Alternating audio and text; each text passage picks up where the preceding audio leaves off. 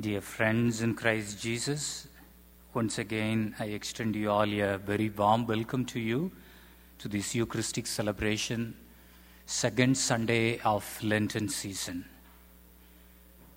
In the Gospel today, we see the transfiguration of Jesus on Mount Tabor.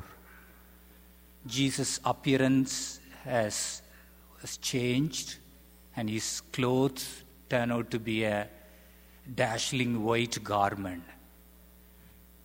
This is called transfiguration of Jesus, transformation of Jesus. Jesus, he was in a human nature, and then he revealed his divine nature. The first reading today, we see the pagan Abraham. He transformed into believer. He entered into relationship with God.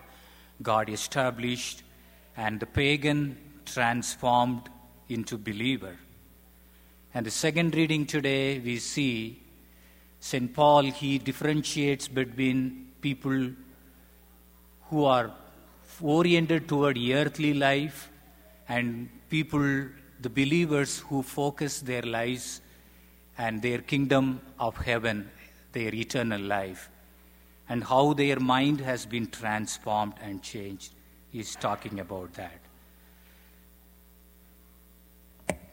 There was an old farmer from the countryside who was visiting a big city for the first time with his son. He stood speechless before the elevator of a big hotel, watching in wonder as an old woman got into the elevator, and within minutes a beautiful young woman came out. It surprised him. He called out to his son, who was registering at the reception, "Son, come on here. Put your mother into this miracle machine immediately. It will transform her into a beautiful young lady." Dear friends in Christ Jesus, Jesus transfigured, transformation in Mount Tabor, his divine nature revealed. A pagan turned out to be a believer whose attention completely transformed from earthly attachment to heavenly life. And the same invitation for us, transformation in our lives. And when we go through today's gospel readings, they teach us how we can transform our lives, how we can utilize this Lenten season as a great opportunity to transform our spiritual journey toward our heavenly life, God who is our light and salvation.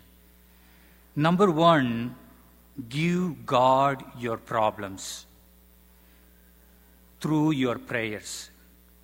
Jesus gives us perfect example how you and I should live, how we should relate to our God.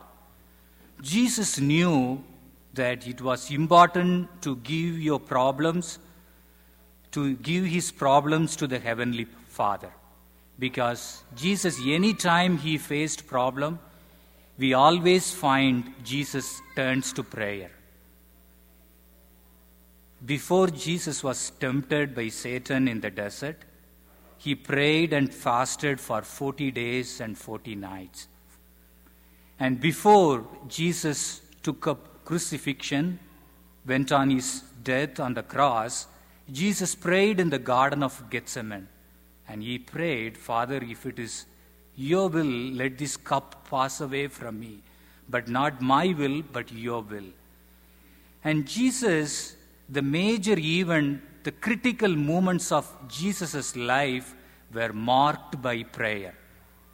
Jesus, he prayed in the desert.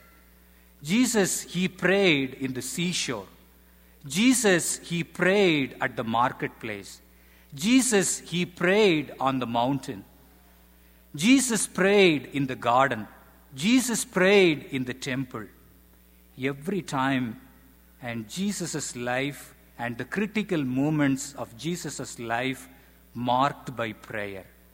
My dear friends, Jesus in the gospel today, he reached the mountain top. He had a mountainous experience. Mountain is a place where you relate, it's a dwelling place of God. And Jesus went and prayed today. And because as he was marching towards Jerusalem, where he is going to face death and the suffering, and Jesus, as he used to pray every time, turned to God through prayer, and he prayed in Mount Tabor. And the same way, it's an invitation for us.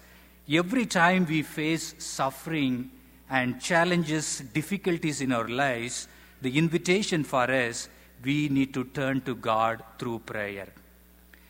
And the Lent also advises to involve 3 practices: prayer, fasting, almsgiving.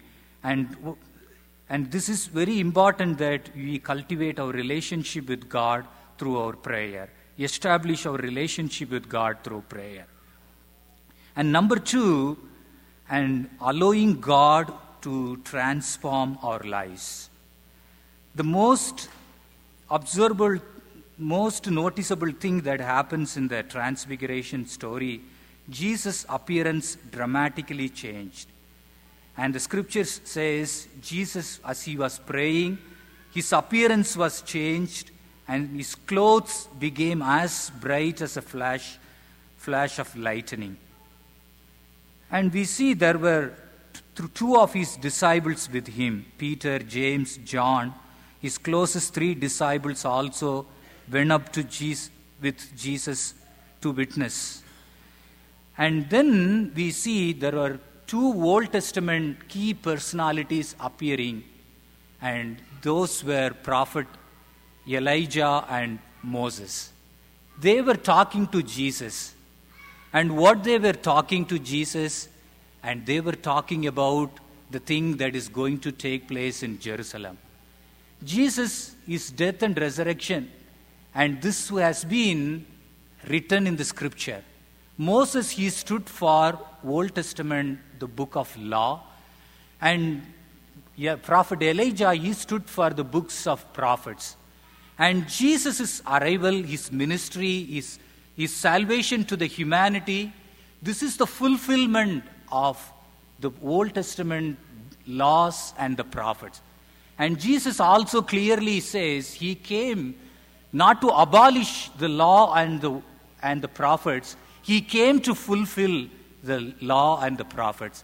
And as the prophet Elijah and Moses in talking to Jesus, and they affirm that Jesus is going to complete the mission that's for the humanity, for the salvation of the humanity.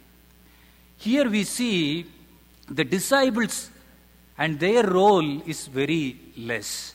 And actually they were sleeping and they don't know what was going on. But still they were with Jesus.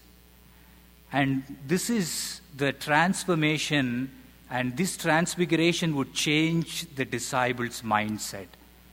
Oftentimes we think, whenever we turn to God through prayer, we think that we need to turn God's mind through our prayer.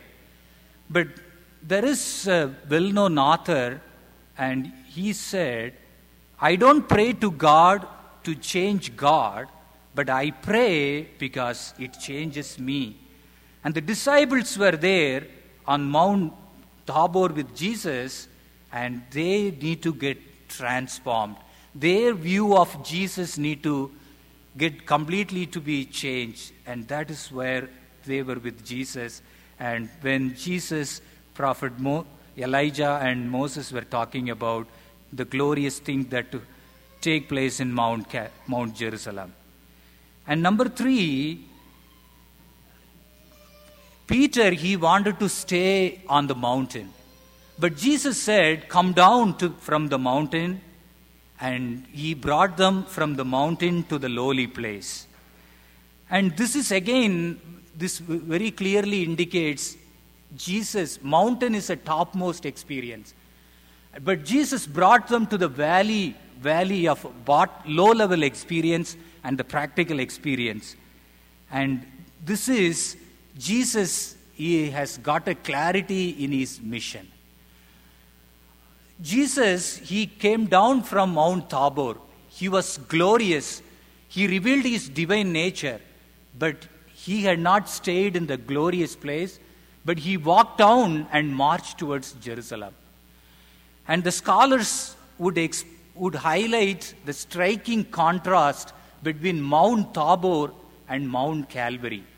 The striking contrast between these two mountains, we see Mount Tabor is a dazzling white. Everything is white. Jesus' appearance is white. His cloth is white. Everything is white. But Mount Calvary, utter darkness. And the scripture says it was noon. The whole earth became dark. And the darkness lasted for 3 hours. Between Mount Calvary and Tabor, the primary thing, light and darkness. And then the second thing we see, the Heavenly Father voice. We could hear the Heavenly Father says, "This is my beloved Son, with whom I am well pleased," and listen to his voice. Here we hear the voice of the Heavenly Father. But on Mount Calvary, Jesus was longing for Heavenly Father. And at the extreme, he would recite Psalm, my God, why did you forsake me?" And Jesus would unable to hear the voice of the Heavenly Father. And this is the place, and Jesus revealed his human nature. Mount Tabor is a place.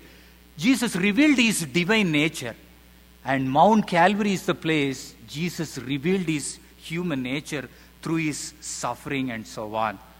And my dear friends, Jesus brought his disciples down to live a very practical life and to accomplish his mission. Mount Tabor is a glorious place, and Jesus had not stopped in the glorious place, but he was ready to take up the challenging mission that had reserved, that is to accomplish for the humanity.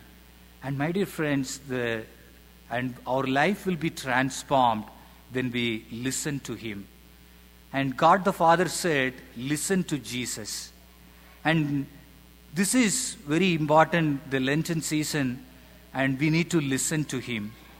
And we need to listen to Jesus as we go through, as we listen to the word of God.